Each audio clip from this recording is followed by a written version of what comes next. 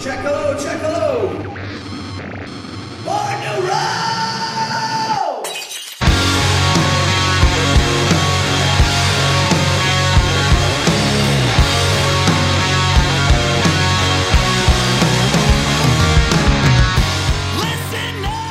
Hello out there. We're on the air. It's Born to Roam today. I'm your host, Luke Bentham, and today I am joined by the one, the only Mr. Brett Emmons. How you doing, Brett? Thanks for having me, bud. It's my pleasure. I'm very happy that we got to bang this out, and just in the nick of time, it would appear, because for all you out there who don't know, the Dirty Nil currently lives together, and our fourth and most esteemed roommate is Mr. Brett Emmons of the Glorious Sons. Thank you. Yeah, my room's all packed. It's all packed and ready to go. Yeah. Sad day. Sad to see Sad you day. go. It's a tough one. Gonna be tough leaving. Yeah, we've just had a fantastic time living together, like some sort of rock commune down in the heart of Hamilton. Yeah. You know, just kind of absorbing it all, the screams, the smells, A lot of songwriting going on in this house. yeah, the sirens, a lot of sirens, A lot of sirens. The wailing lady in the back. The wailing lady in the back, who has since vacated and found a new place to live. We wish her well wherever she is. Should we tell them who the wailing lady is? The wailing lady. We can go into the wailing lady. Tell the people about the wailing lady. We had for several nights an individual who was screaming bloody murder out in the backyard adjacent to ours, and we notified the authorities. They were unwilling or unable to remedy the situation for several days, and it was just a. I thought it was a kidnapping situation. Yeah, it sounded like there was imminent danger going on. It was insane. It was a very, very alarming scream, which basically eventually came to a head when the proper mental health facility workers came to address this young lady's particular needs. And I watched it all go down. It was quite dramatic, but she was in good hands, and I wish the best for her. I hope everything's going well. But quite a dramatic few days. That was also a few days right in around that time was the time where you went out back for a smoke and said, I think I smell something fucked up going on. And just then we saw, what would you say, 17 fire trucks arrive at our house and bang on the door and tell us to get out because the entire block was going to explode because natural gas. Some jabroni out back had parked, had steamrollered one of the central gas lines for the block.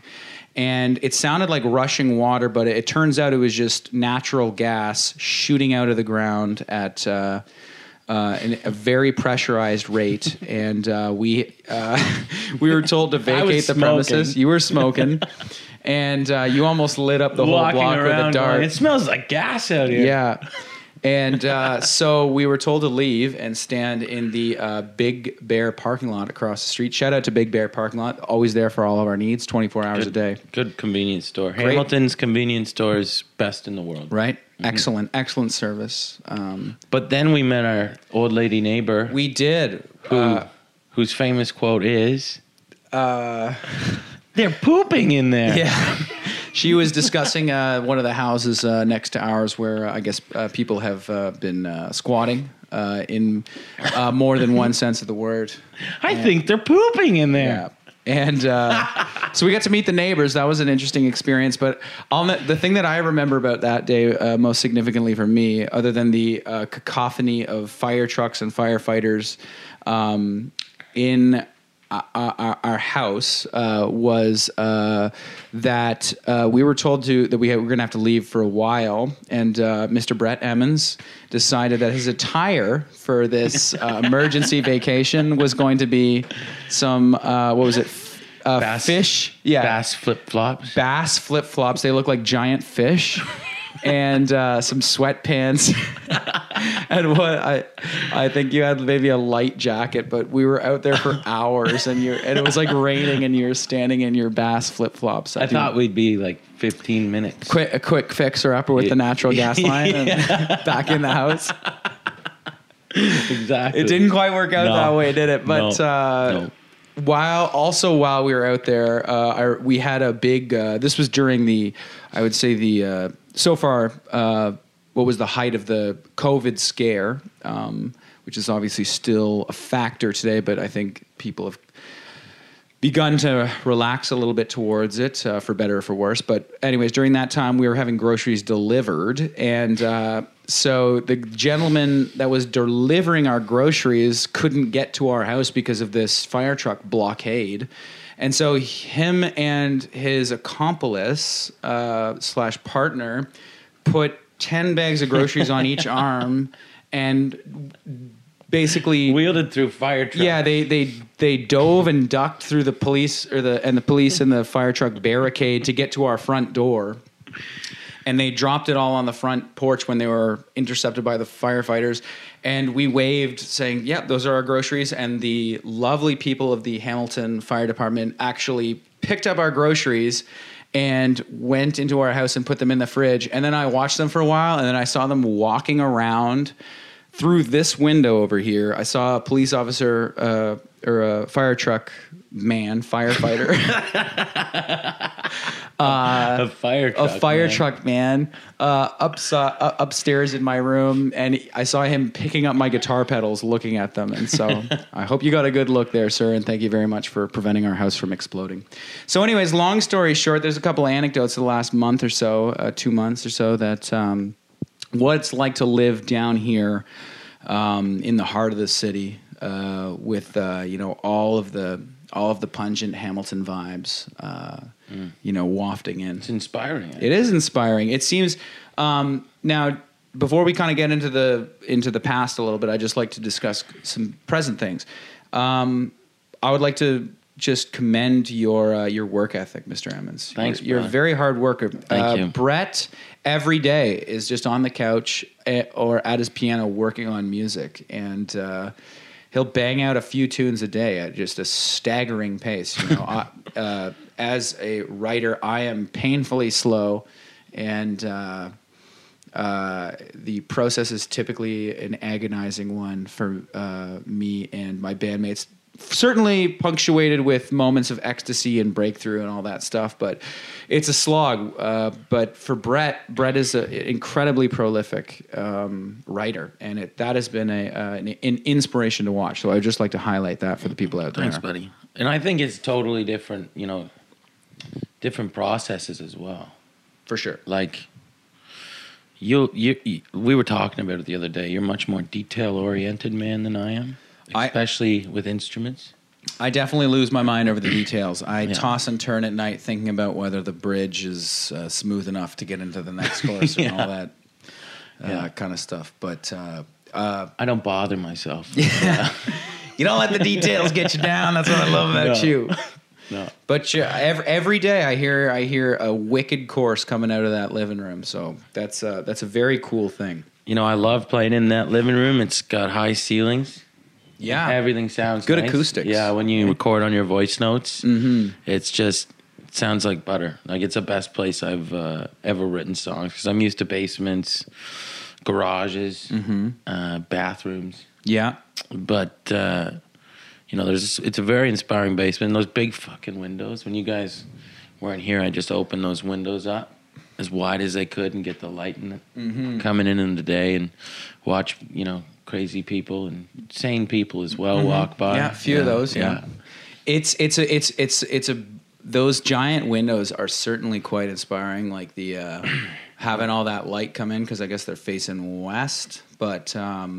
The afternoon when you're sitting there working on things, music, it's a very nice environment. And our lovely neighbors have never complained once about the noise we've ever made. Shout out to our neighbors. No, and I'm making noise at like 1 a.m., 2 a.m. some nights. Yeah. And they've never complained. I've cranked up my Marshall in that living room and shaken the paint off the place, and they're still cool. Yeah. Sometimes I hear their little chihuahuas barking their asses off, so I think we kind of have like an agreement like, you know, you don't complain about our dogs, and we won't complain about your obnoxiously, stupidly loud guitars. I think we're certainly worse. Yeah. Oh, we're definitely worse. We're we the are bad neighbors definitely here. worse. They keep a lovely garden, and all we basically have is a table. But we're better than the people on the other side Yes. of them who poo in their house. Yes, according to that Yeah. lady. It's not a stretch. I think that's quite possible Yeah, that those yeah. people were, in fact, Didn't seem like a liar. no. She seemed like an honest lady. Yeah.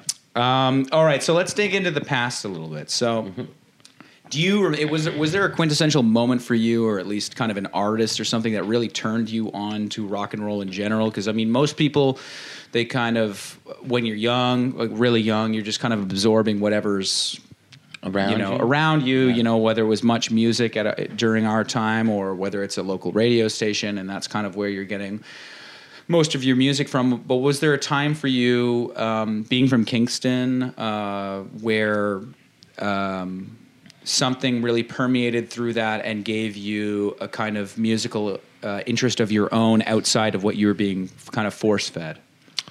Not necessarily for myself. It was, at a young age listening to AC/DC. Mm-hmm. And I thought every song in the world was supposed to be about hell. Mm-hmm. And they were just my favorite, my favorite living band of all time. And I didn't really even, when I started listening to AC/DC, I didn't really care about any other music. Yeah. I thought that they were the only band in the world. I remember playing I would get my wrestlers out, Yeah. and I had one of those rings. Mm-hmm. And my one guy, I named him, what was his name, like Zyler or something.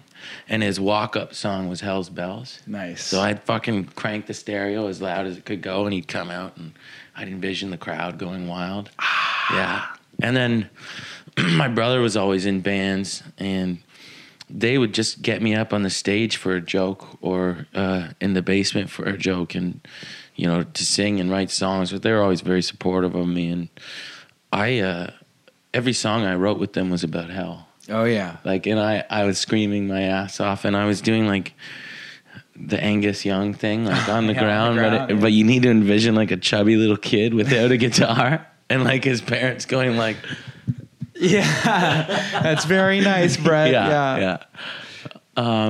So that was kind of a really long time for me, and I liked rapping, a lot of rap and stuff. Between that, I was a big L fan and Tupac fan. And then when I was about 15 years old, and there was the classics. I loved the classics, Led Zeppelin, just basically really hard rock. Yeah. As a kid, and then when I was 15 years old, I discovered Jackson Browne, and it just changed my mind of what songwriting could be for a rock and roller. Up until that point, I was in a band, and we were, a big, powerhouse soloing. I was screaming as loud as I could. I didn't know what any of my songs were about. I was just putting words together, just learning. Yeah.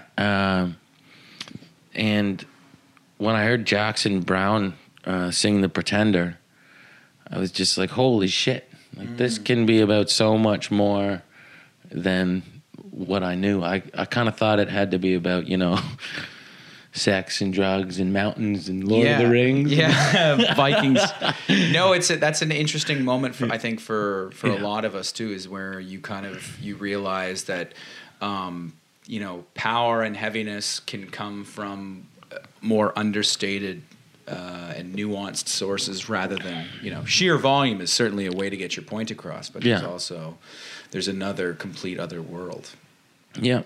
And was your kind of early infatuation or indoctrination into AC/DC by just kind of what you were hearing around the house, or was it kind of a local radio station, or was it just kind of all around? Well, Jay used to read me rock and roll biographies and autobiographies and tell me stories as a kid. He's 7 years older than me. Yeah. So he'd be babysitting and say he was 14 and I was 7. Wow, yeah. As a young kid, I was learning about this shit, and it was just, I was so impressionable, of course, as you are at that age. And my parents really didn't listen to a lot of music. Everything that I ever listened to was through Jay. So as he learned I learned. So Jay kind of was instrumental in indoctrinating you into the rock and roll world. Yeah. Very cool. 100%. So you had a good brother. Yeah. We got along. Yeah. It's me and my middle brother didn't, but me and Jay had a good relationship. He wasn't, you know how everybody's embarrassed of their little brother? Yeah. He was never embarrassed of me. Yeah. He would have parties and I'd be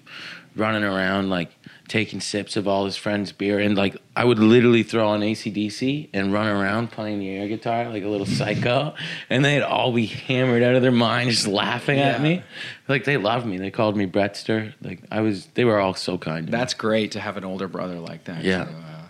To really kind of get you going and teaching you the, showing you the ropes of. Yeah. And so he would read these rock bios and kind of impart to you the highlights and. Yeah. He would read them as bedtime stories for me. Oh, I mean, that's cool. I can't really remember any of them now, like which exact ones he read to me, but he used to get in trouble from my parents, and because I was a young kid. Yeah. He's reading about sex, drugs, and rock and roll. Yeah. So your brother was he helped mythologize rock and roll for you at a young 100%. age. And I used to write songs as a kid, like not for real, because I didn't start playing the guitar till I was 14 years old, but I used to write songs as a kid just constantly. Like I wanted to be a singer. Like when I was in the bathtub, like on Sunday night, I would be pretending to make my own music videos. You know that little like silver thing that was in every bathtub? Yeah. I would look at that silver thing and like sing to it. Yeah, like the drain safe thing where if it rises too hard. Yeah. That's funny. I like that. So that's an interesting thing that that surprises me a little bit, that you, as a singer, you kind of explored the top, most extreme end of your range rather early on. Because I think for a lot of people, that's something that you kind of ease your way into and kind of start testing the waters. But it sounds like you just took a nosedive off the diving board and went straight for gold right for the legends. Top. Yeah. I mean, like I talked to you guys, and your guys' musical knowledge is just so vast, and there's so many people that I think probably you were exposed to just living a little closer to a big city than me, and I have no quarrel with my childhood. It was great, but there wasn't many bands coming through, and I never really took that kind of underground dive that a lot of artists I think do nowadays. A lot of the artists that I know, my kind of education in music, it just kind of has happened very slowly as a musician in the past, 12 years. Yeah. Yeah. And so living in Kingston, I mean, I know this is a bit of an obvious question, but what did the Tragically Hip mean to you as like a young aspiring musician? What was their kind of local presence like? Well, I remember the night that it was my he wasn't a real grandpa, but he was my aunt's father. The night he died, Jesse, my Uncle Al, and my dad went to a Hip concert. Not the night he died, the night of his funeral, just for like 2 or 3 hours, and then came back. But it was like their importance to that city was, they were like ingrained in the community. Everybody had their own story about Gord Downey or Rob Baker, or you could see him going to, I don't know if it was his nephew or somebody's game at the Amersfoort Hockey Arena, and you would see him there. And they weren't really like, it wasn't this thing like they were titans or anything. They were more just looked at as normal people, but great songwriters.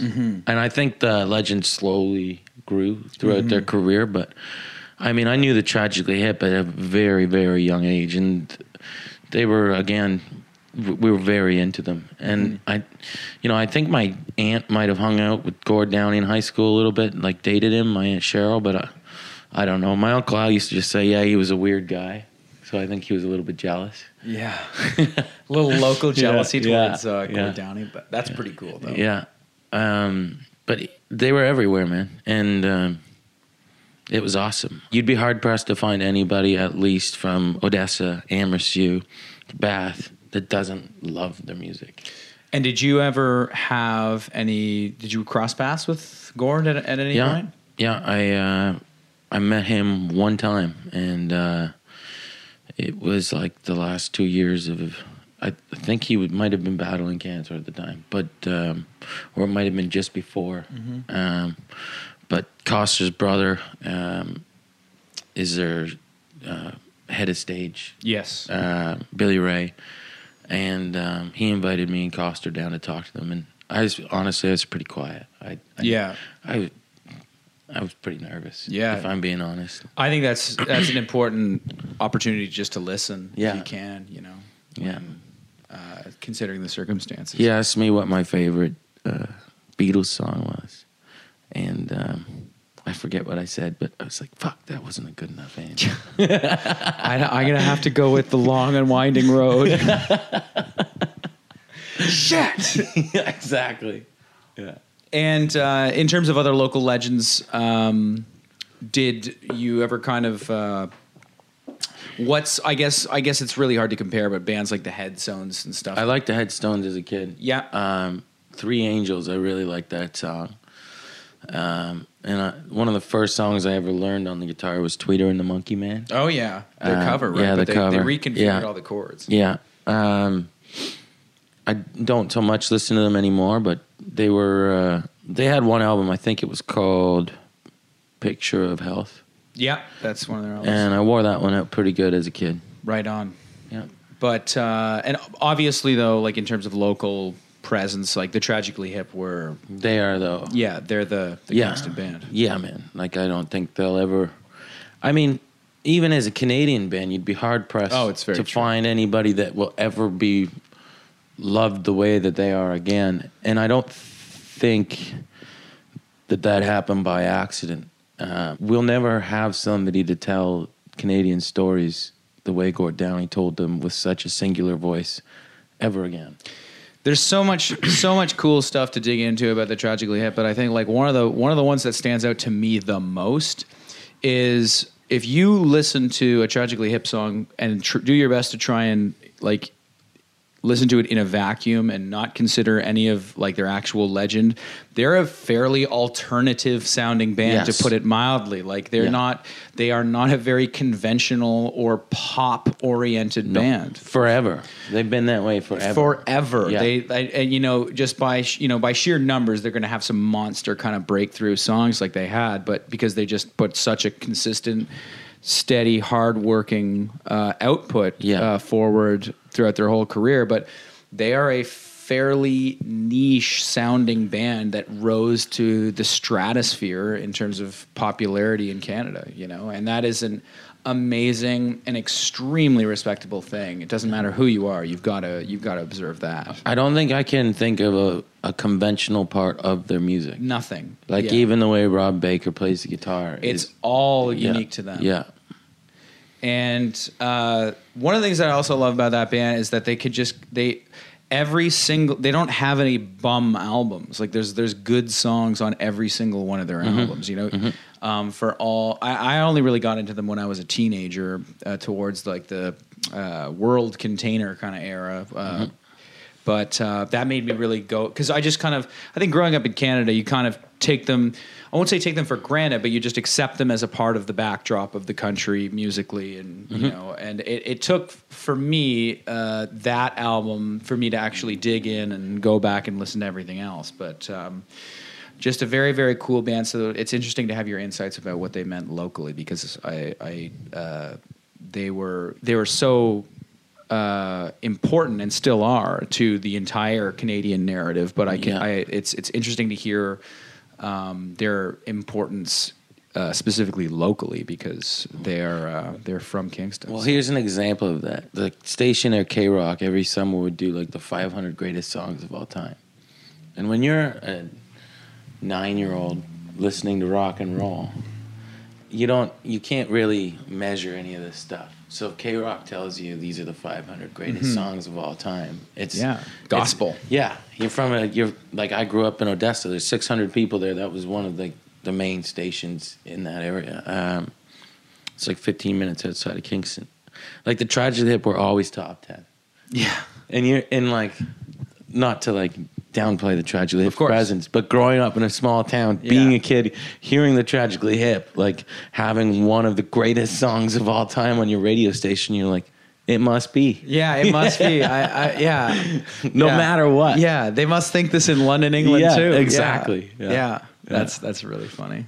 So now just kind of digging back into the past as well, in terms of the formation of the Glorious Sons, can you just kind of impart to us kind of a brief version of how that kind of came into being, and how if there was a moment where you just felt things click and you felt like I can do this and we can do this, or whether it's just been a gradual process?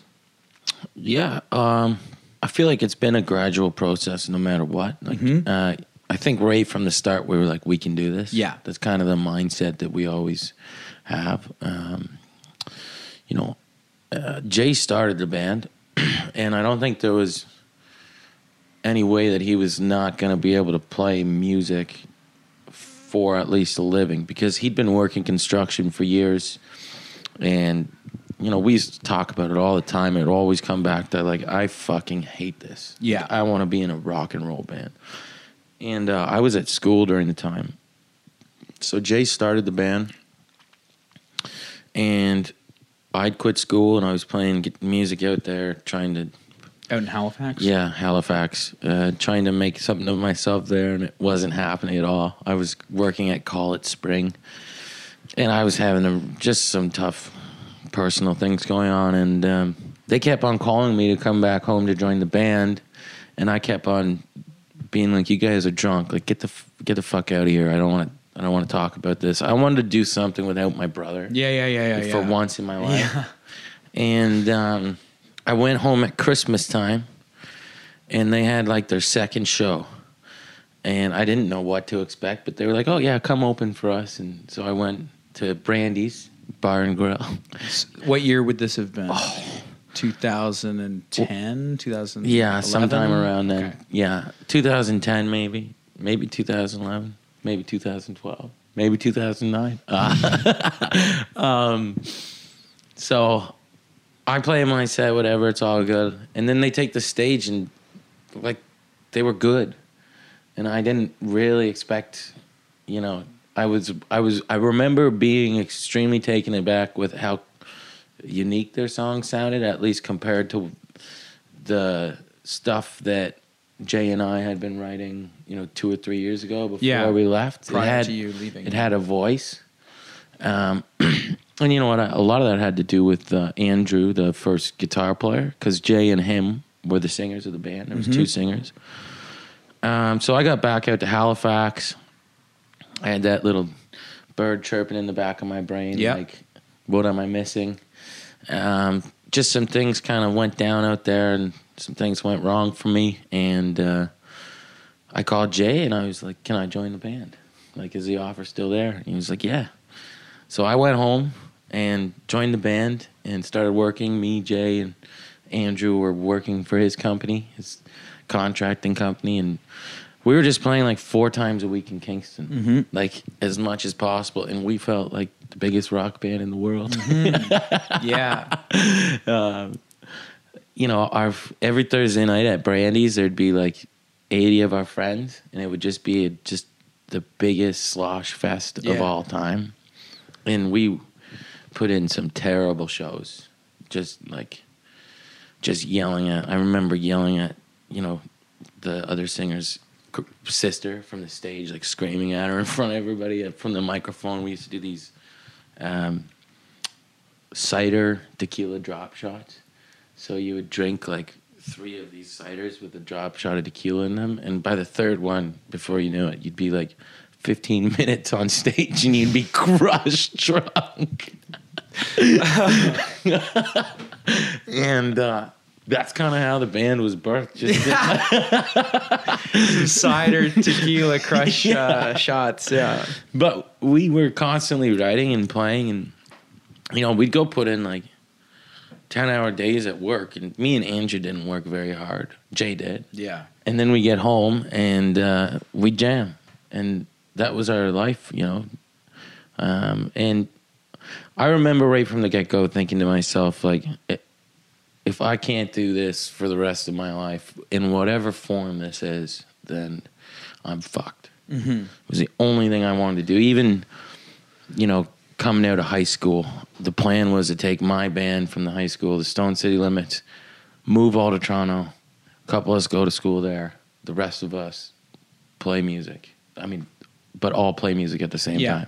It was always kind of there, like that was what I was going to do. I kind of went to university to appease my parents, as we do.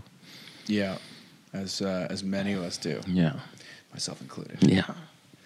It's funny how a 17-year-old version of yourself decides you're going to be a psychologist or whatever. Yeah. Doesn't work. No, it doesn't really work out. That's super interesting, though. I did not know that about how you guys were working together, and then so it was kind of like, you obviously, there was an element of like, this is an escape from the inevitable fates that we will all basically have to endure for the rest of our lives if this doesn't work. There's an element of, I think that there has to be an element of desperation in rock and roll for it to, or else you're never going to get off your ass to actually make the important risks to actually get the thing off the ground, Yeah. And I would say, like, I probably the worst example of it, because I was never very good at any work I did. But, I mean, Jay and Mamba and Packer, they all worked these steady labor jobs and construction jobs, for years. By the time Jay and the band started actually doing well, Jay was 29 years old. Mm-hmm. He'd been working since he was 15 on job sites. Yeah. And, it was kind of like we wanted to get the fuck out of there and make something of, the real dreams that we had. Yeah. But, thank God it worked to some extent. Yeah. Oh, hell yeah. And for me, it would have worked. I remember the very moment. It was after New Year's Eve, and we were supposed to be loading our stuff out of the Tiranog in Kingston, and they left the taps on, and we just started drinking all the beer, like pouring our own beers and drinking them, and they caught us and kicked us out, and we were kind of like being hooligans, like walking around downtown hammered on a Sunday or a Monday, whatever day it was. And we sat down at this booth in this restaurant, and I looked at everybody. I was like, this is what I want forever. And that's kind of the pinnacle moment, I guess, that it started. That's really cool, man. That you could basically pinpoint it back to a moment. Yeah. That's very exciting. Yeah, it was cool. It's funny how, bands originate. I don't know. I think everybody has some kind of reverence for their own story. Yeah, and like that where there's a certain point near the beginning when you feel that impetus, and it's almost like God put you on this earth to do that. Yeah. and the stakes are low, like you haven't gotten into the myriad of all the problems and all of the things, and like the uncountable distractions that exist for all rock bands. But like there is those moments, I think all of us really look back on with just basically complete and unflinching beauty as like, because those are the important things that basically sustain you on this trail, which is full of setbacks and hurdles. You don't know how hard it's going to be at that point. Like, and thank God you don't, or else you wouldn't start. You wouldn't do it. Yeah. Yeah. So true. It's funny how, your goals change, right? As a band, like, just not to go too far down our thing, but I remember like our first goal was to play, because we're from Dundas, which is basically like the Shire from Lord of the Rings. And we're like, our goal was to play a show in Hamilton. Mm-hmm. Just want to play a show in Hamilton, then we'll be a real band. Yeah. And, your goals increase, but like once you achieve these things, when it's kind of in the early stages and you're basically you're idealistic and full of energy. There's it's always fun to look back on that, like the pureness of that moment or that period.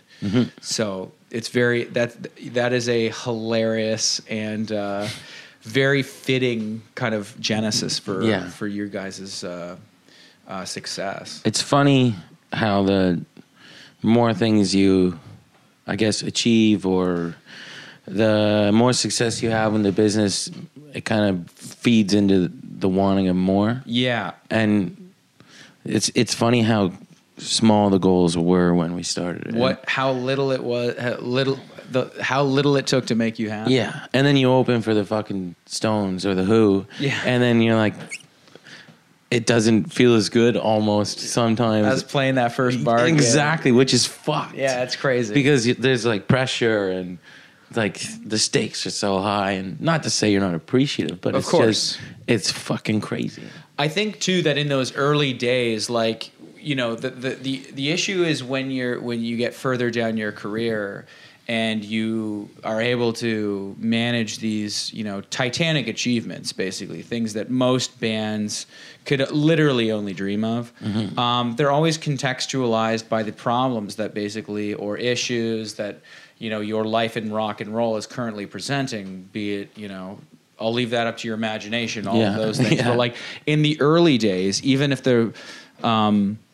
the achievements are considerably more humble and almost minuscule by your current standards, they aren't contextualized at all by any of these drawback, annoying things. No. And so it just makes them that more pure.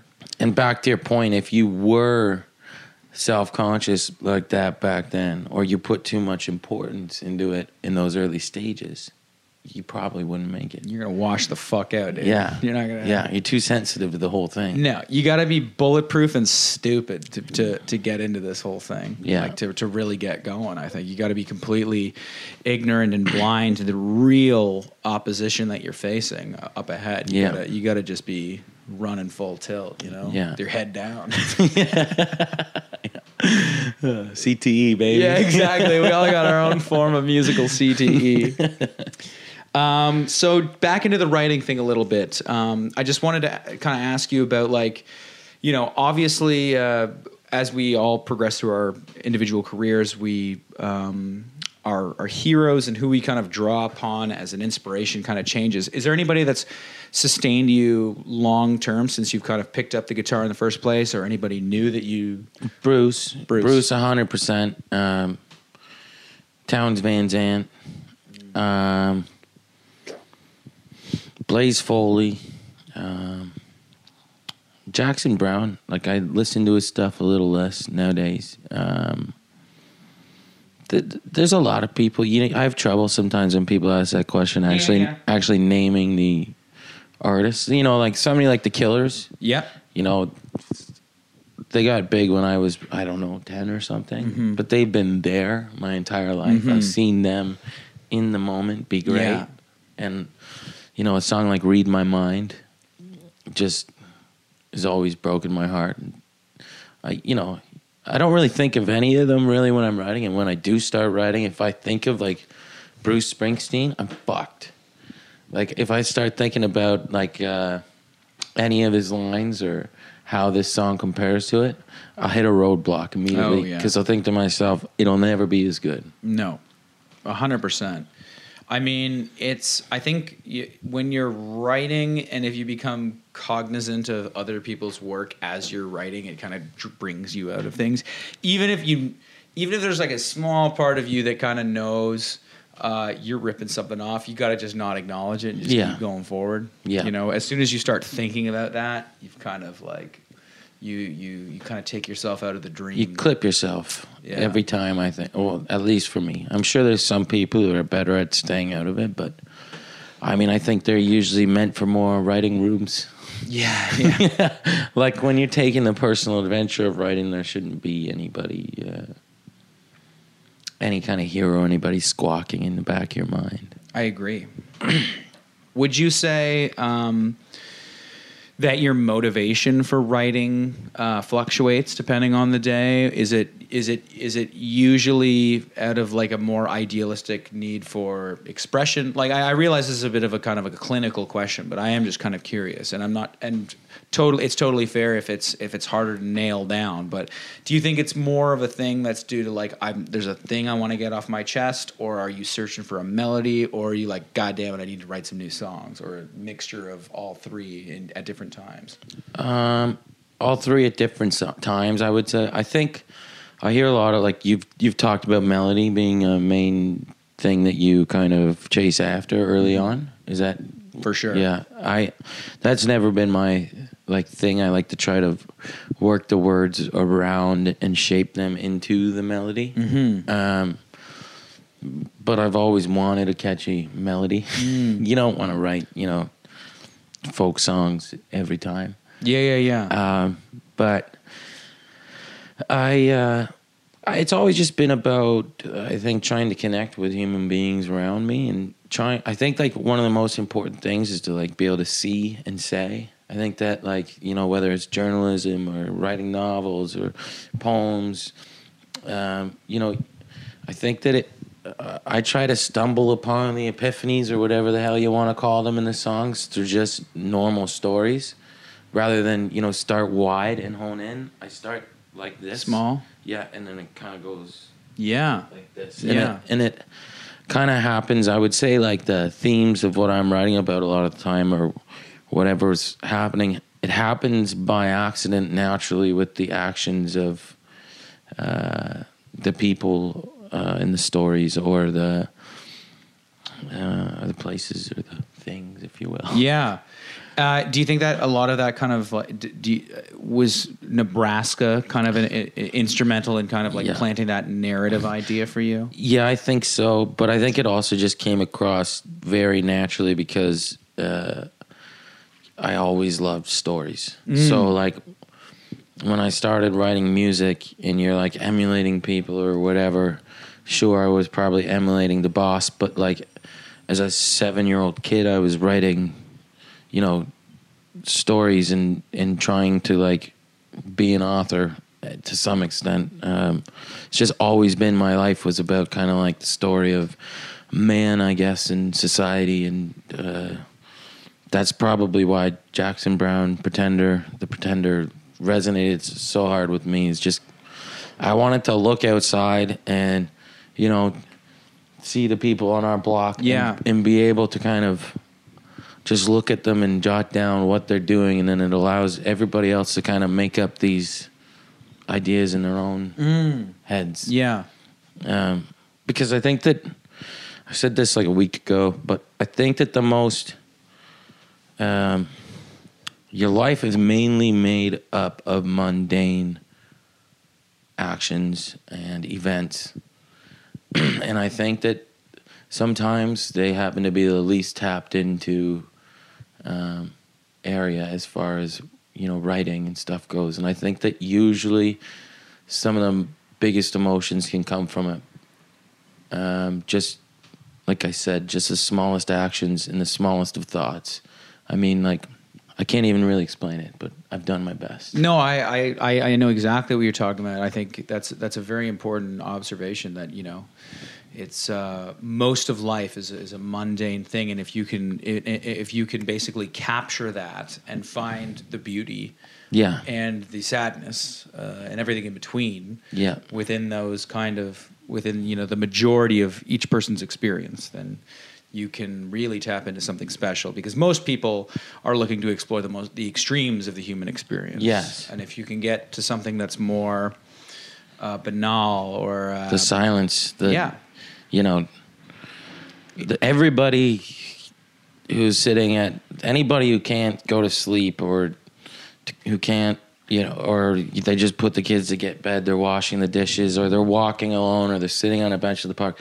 Every single person is thinking, and they're thinking about things that happened to them or parts of their life, and usually they're thinking about things that are very relatable to somebody else, maybe in that same park or in a house beside you, and they're not that grandiose of a topic. Yeah, they're very small snapshots of their existence that just maybe set them off differently, or maybe it put them down a different path, or it's very simple stuff I've always found. Yeah. That's, I mean, some of the most profound things, especially if we're focusing on Bruce, is like the more mundane observations or paintings that he makes with his words that are the most impactful, because there's universal truth in those observations versus the ones about, Bonnie and Clyde and stuff that are more romantic kind of mythology based things. But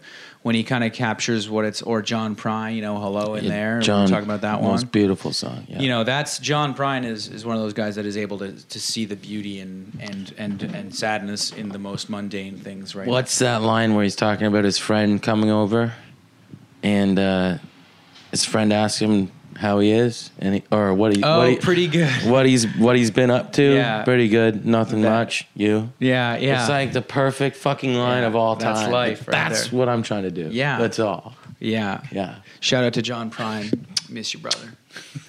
Well, that's very cool. I wanted to ask you a few more questions, and and then I guess we'll release you into the wild. And it's sad that we're losing you to the beautiful Nil compound. Thanks for having me, buddy. It's been great. It's been a pleasure. It's been a hell of a time. I've got a few questions here. Let's just go into touring a little bit, and specifically, how has this whole boring disaster called pandemic how have you been able to reflect on touring? And obviously, you guys tour like motherfuckers. Yeah. And what has this kind of distance and vacation allowed you personally in terms of perspective on that lifestyle? And do you look forward to getting back to it, or has this been a much anticipated break? And just how do you feel about it? Well, my mental health has never been better. And I mean, I'm not living like a saint during this time. I'm having a good time, but I just think that to stop moving for the band was a really, really important thing. And it just, I don't mean to downplay the pandemic, but it happened at the perfect time for us. Other than the canceled tour, we probably could have made it through, made a few more bucks. But I think what it showed me, number one, is that we can tour differently in the future, a little smarter. Number two, it's a little you get a little fearful about it, because as touring musicians, we do have to make money. That's a really important part. But I think it'll come back. It might be a little different. I don't know what that even looks like. I don't have the insight to see how it'll happen. But honestly, I've just really enjoyed the break. Yeah. No, I couldn't agree more with you. I mean, it's a very interesting time to be a musician, especially, a touring musician. But and I am excited to get back. But we were talking about it the other day. There's certain things that I'm not excited about. Yeah, we had a funny conversation about that. Like, not excited to get back on a plane, get herded through the airport like freaking cow. Yeah. Not excited for $17 sandwiches without mustard, which is a real piss off. We should be addressing Dasani. Yeah. And, I think the main thing that I miss is just that, we talked about it the other day, that electric feeling of feeling on top of the world, seeing people sing your songs. And I'm a little bit, you guys have already done this, but I'm a little bit scared of the whole internet show kind of thing. Yeah. I don't know what that's going to look like for us. I don't know how we're going to translate in that sense. The cyber sex version of rock and roll? Yeah. Yeah, I mean, it's a very complicated time in terms of, basically trying to maintain a semblance of progress, right? And we play rock and roll is a live thing, and recordings are great, and they're fun and they're awesome, and it's important to document things and make good recordings. But what we do is play live. That's why we didn't get into this to make recordings and then sit on the couch. We got into this to play live because that's the greatest thing in the world, right? Like it's there's nothing like it. There was never a chance even coming up in my mind that you could be a band and not play live. I didn't know that existed. Yeah. I do feel for smaller bands Most certainly. that they might not be able to pay the bills for a while. especially like bands that are just breaking or on the verge of breaking. I mean, that would be very scary. It's a tough spot. Yeah. Yeah.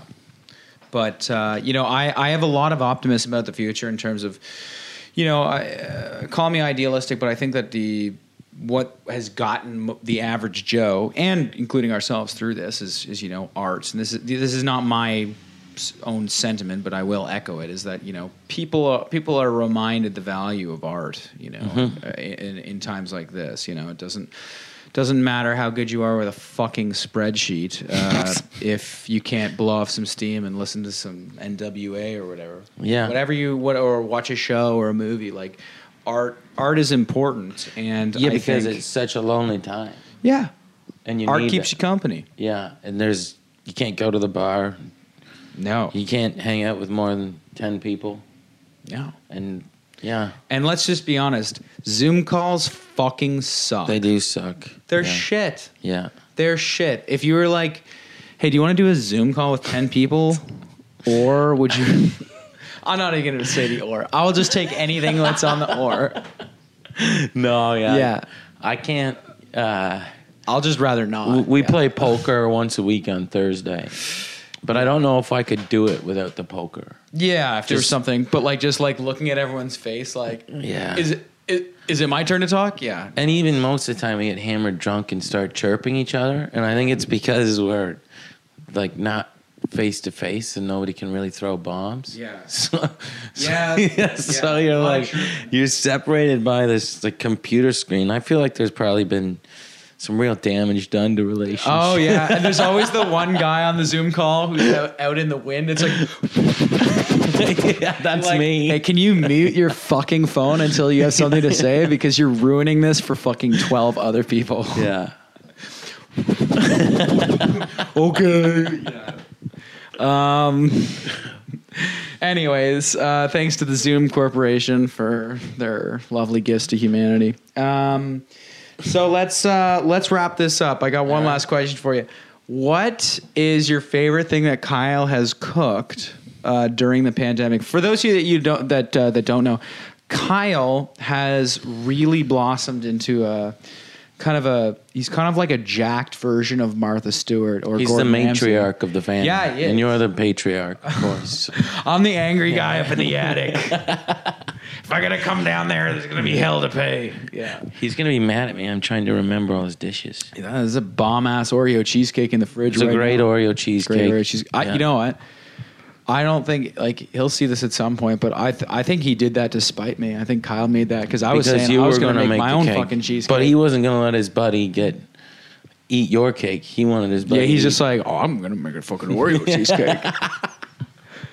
I'm telling you, my cheesecake's still coming. Mom and dad are fighting. Yeah, that number one award is still up for grabs. What's it I'm called not out again? of this fight. It's called the white trash no bake cheesecake. Yeah. and it's coming in hot, but it's not actually hot. It's cold. There's no baking involved. Okay. So, The rainbow trout last night was amazing. that was fantastic. He's getting really good at cooking fish. Yeah.